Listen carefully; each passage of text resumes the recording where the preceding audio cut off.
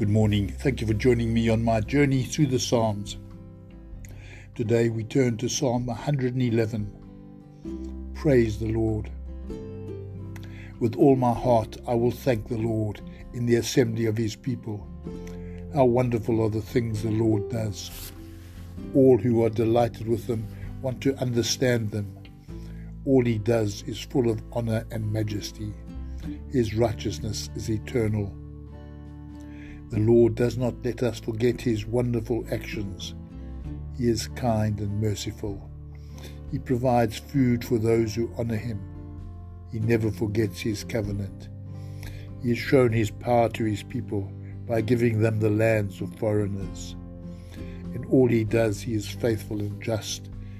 All his commands are dependable. They last for all time. They were given in truth and righteousness. He set his people free and made an eternal covenant with them. Holy and mighty is he. The way to become wise is to honor the Lord. He gives sound judgment to all who obey his commands. He is to be praised forever.